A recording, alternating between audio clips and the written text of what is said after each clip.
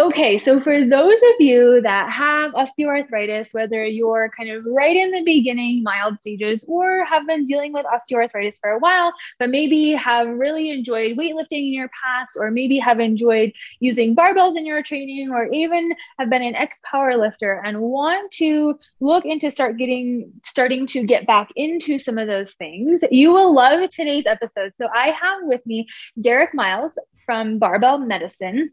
He's a physical therapist, and I'll have him tell you much more about it. But what we're going to talk about today is how we can kind of mix barbell training and more of a strength training with osteoarthritis, because it's something that's not talked about frequently, but it is so possible and can be very, very beneficial. We know that strength is important, and so loading into a heavier fashion is a little bit trickier with osteoarthritis, but can be done. So we are going to be talking all about heavier things and osteoarthritis today.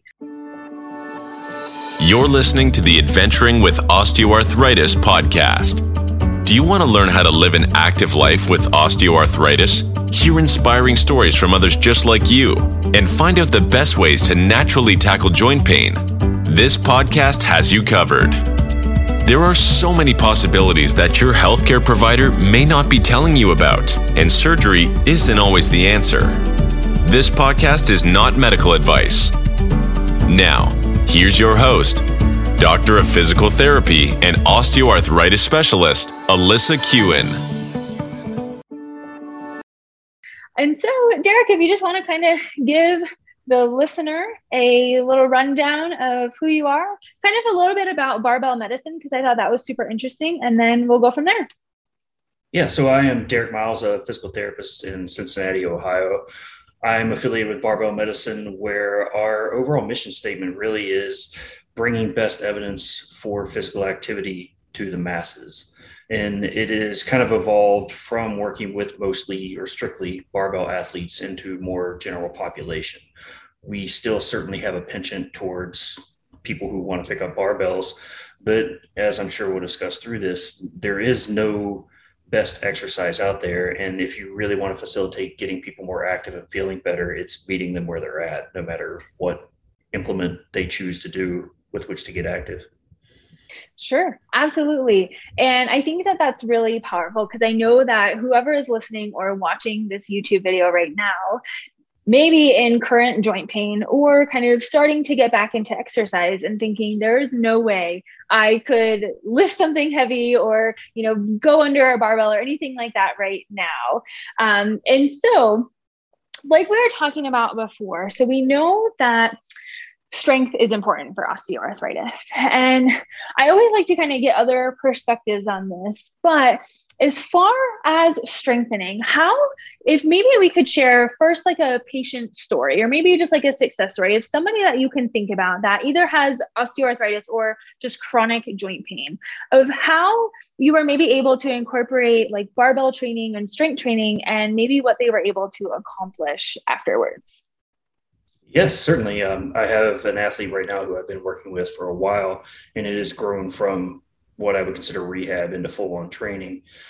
Middle-aged woman with hip and SI arthritis diagnosis, was really worried about starting to get active, but knew she wanted to do something really with the goal of being able to play with her grandkids. And we started, I think part of the issue when we talk about barbell training is, in most people's minds, they picture 135 pounds sure. as the starting point. Right. And they forget that there are a lot of training implements. There are ways to scale down. And with her, we started with a basic goblet squat to a box, and got to where she was able to tolerate doing some sets without issue. And we always kind of have this limiting factor between symptoms and conditioning, because a lot of what we run into, especially with individuals with an arthritis diagnosis or joint pain, is you've been told you can't do one thing, so you stop doing that, and then told another thing and another thing. And before you know it, you're not active because right. everyone's told you can't really do anything. So a lot of the mission is kind of getting out of that painted corner and seeing that you can move in different ways. Sure. So part of the fun, especially at barbell training, I think with a lot of traditional rehab exercises, it's really hard to discern progress beyond a specialist looking at you and saying you're moving better, which is entirely subjective. Right. But 10 pounds is 10 pounds. So if we get you squatting 65 pounds to 75 pounds, that's quantifiable progress. Right. And I think that's good, especially for people to see as you start getting better, because the other part is, we look at our physical activity guidelines, 150 minutes of moderate level cardio, strengthening twice a week. And depending on the study, best case scenario, 20% of people are hitting. That's Right. with or without arthritis. So just moving that needle a little bit more active, no matter what it is, tends to be beneficial.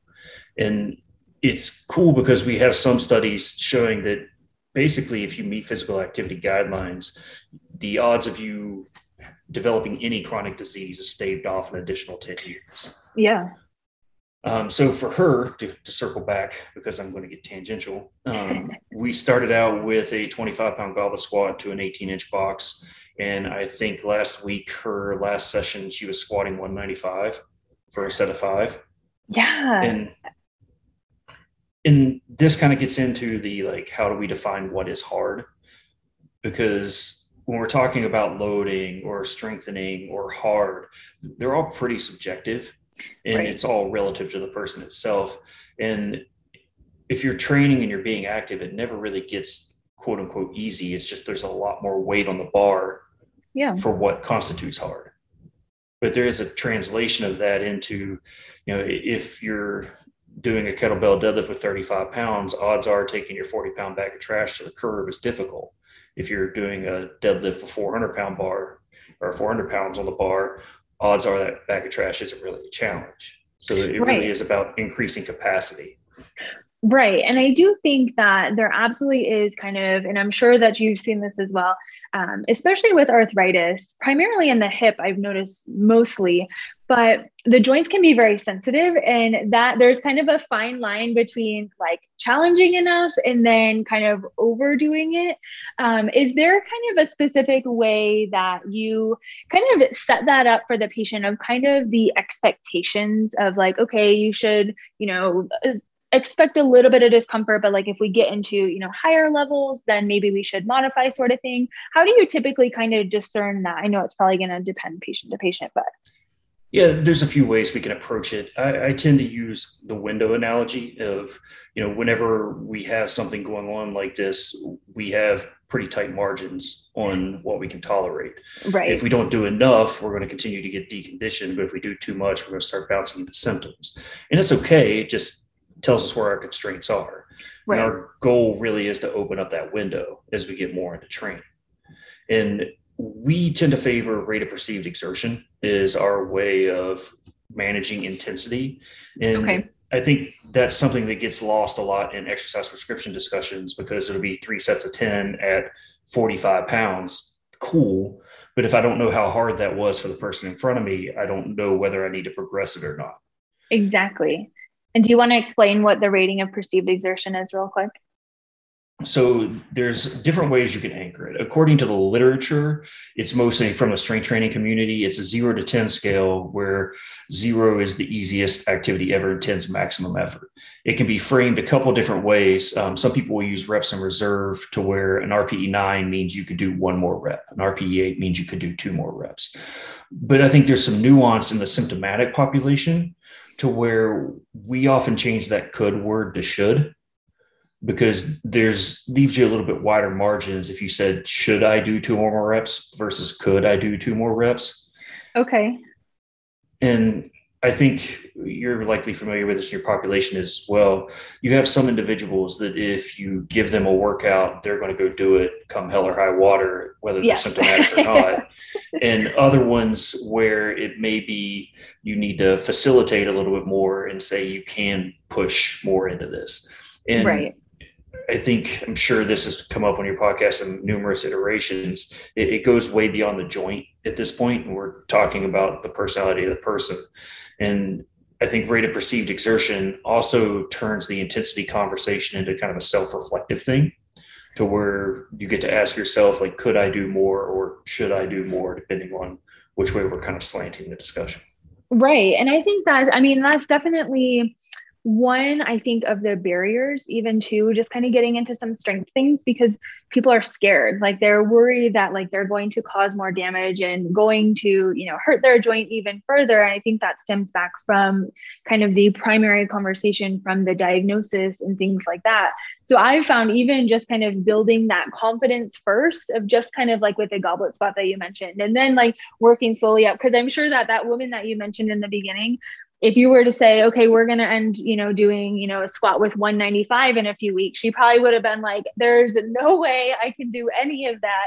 And so I think that confidence comes with that intensity too. And I think that that's really important, because some people, like I have to kind of push some people to say, okay, maybe we should kind of up the weights after you've been using, 5 or 10 or 15-pound dumbbells for the past, 2 weeks. Like maybe we should up it a little bit. And so I think that's where kind of the importance of having like a physical therapist or someone helping to guide you through movement, just to kind of say, okay, this can be like a little bit of a nudge forward. I think you're ready to kind of bump up. And I'm sure that you experienced that too.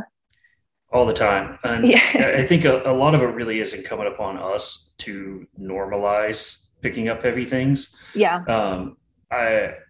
My slant at this point in my career is a little bit more towards youth resistance training. And Okay. I can definitely quote up and down, it is perfectly safe for adolescents. Kids should be resistance training, and it really does set you up for very good outcomes later in life.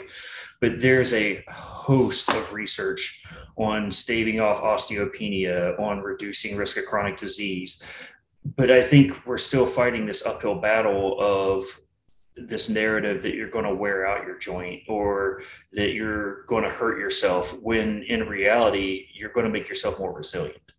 Right. So I will share videos of people over 70 deadlifting and people under 16 squatting for all of eternity, because I think people need to see that all the time.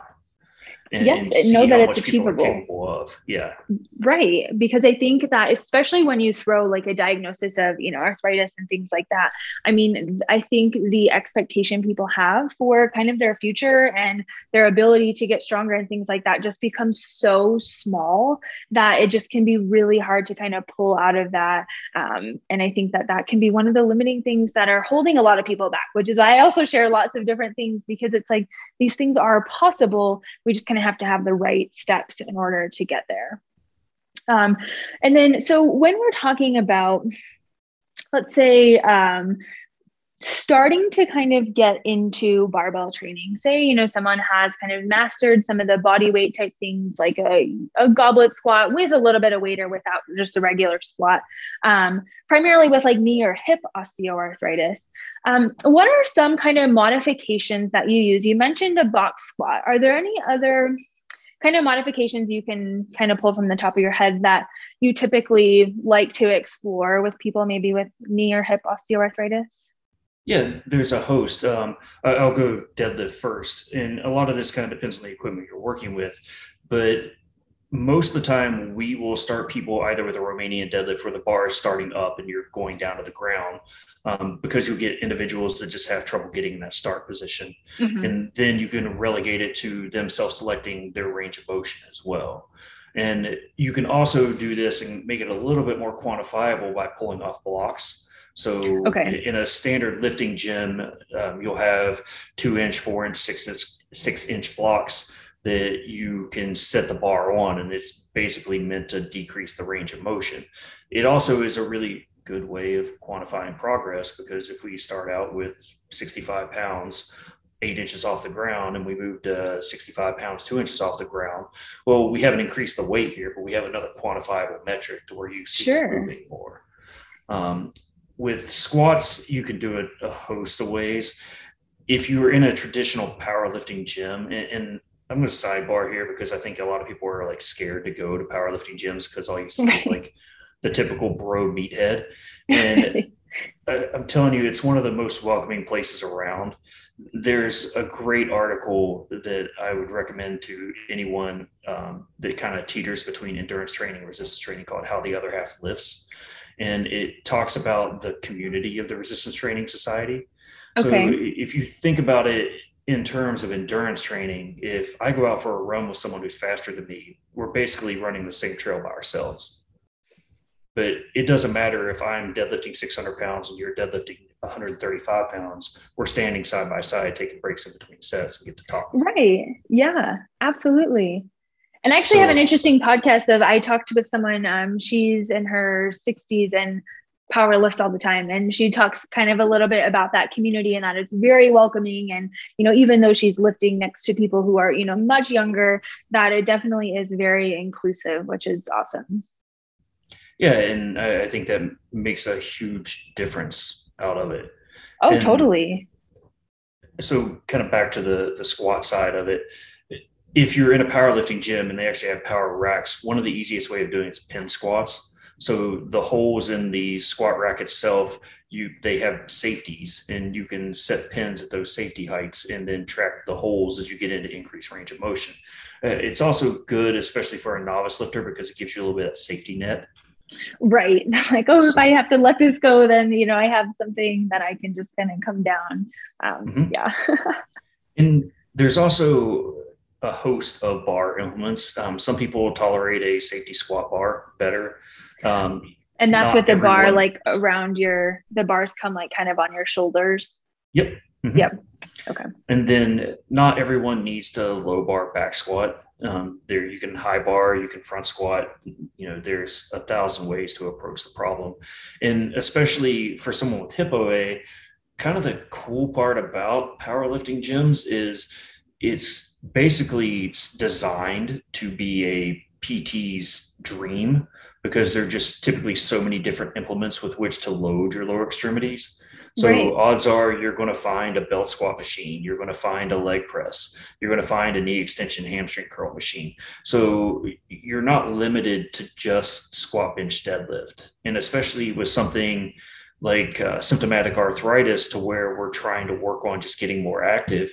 Sometimes we don't need to grind, actually often we don't need to grind that high intensity early on. We need to kind of approach it from 7 different ways. And then if somebody wants to take their squat up, we can pare down those things into an SBD type workout. Right. And I think that's also important that you mentioned that even just, yes, like barbell training is one type of training, but also there are other ways to kind of load things using machines, and then also dumbbells, kind of changing up some things. Are there any specific movements that you typically like to use with dumbbells? It depends on the individual and kind of what their goals are. I like having people do step ups because you can control the descent out of it and get a little bit more of the eccentric side. Mm-hmm. I think, especially and I'm going to give a very broad definition of older, that's me inclusive, individuals over 25, you just don't see a lot of fast movements anymore. And really, it's almost like we finish college and we decide that we're done being an athlete and we're going to become this very narrow subset of specialists. Yeah. And so things with dumbbells where you can go a little bit quicker, or like kettlebells, are great because you can get some power out of it as well, and really work on things like rate of force development, explosivity, and emphasize that broader athletic spectrum. And once again, like you've had this diagnosis and you've been told, don't do this, don't do this, don't do this, and you're painted into a corner. Well, at some point the paint's got to dry. We got to get out and walk on it a little bit. And then we might even want to do like get out and try and run on it a little bit and do some things that are a little bit more fast and athletic.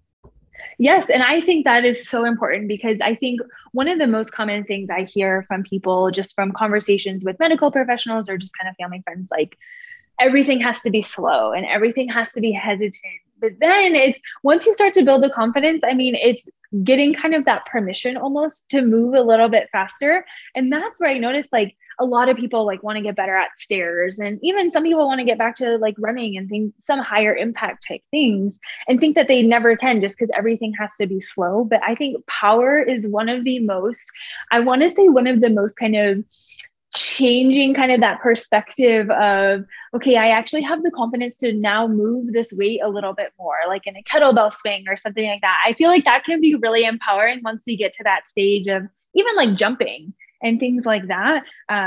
can be very, very motivating to someone to say like, oh, hey, I actually have like the strength to be able to do this. And I never thought I'd be able to do it again.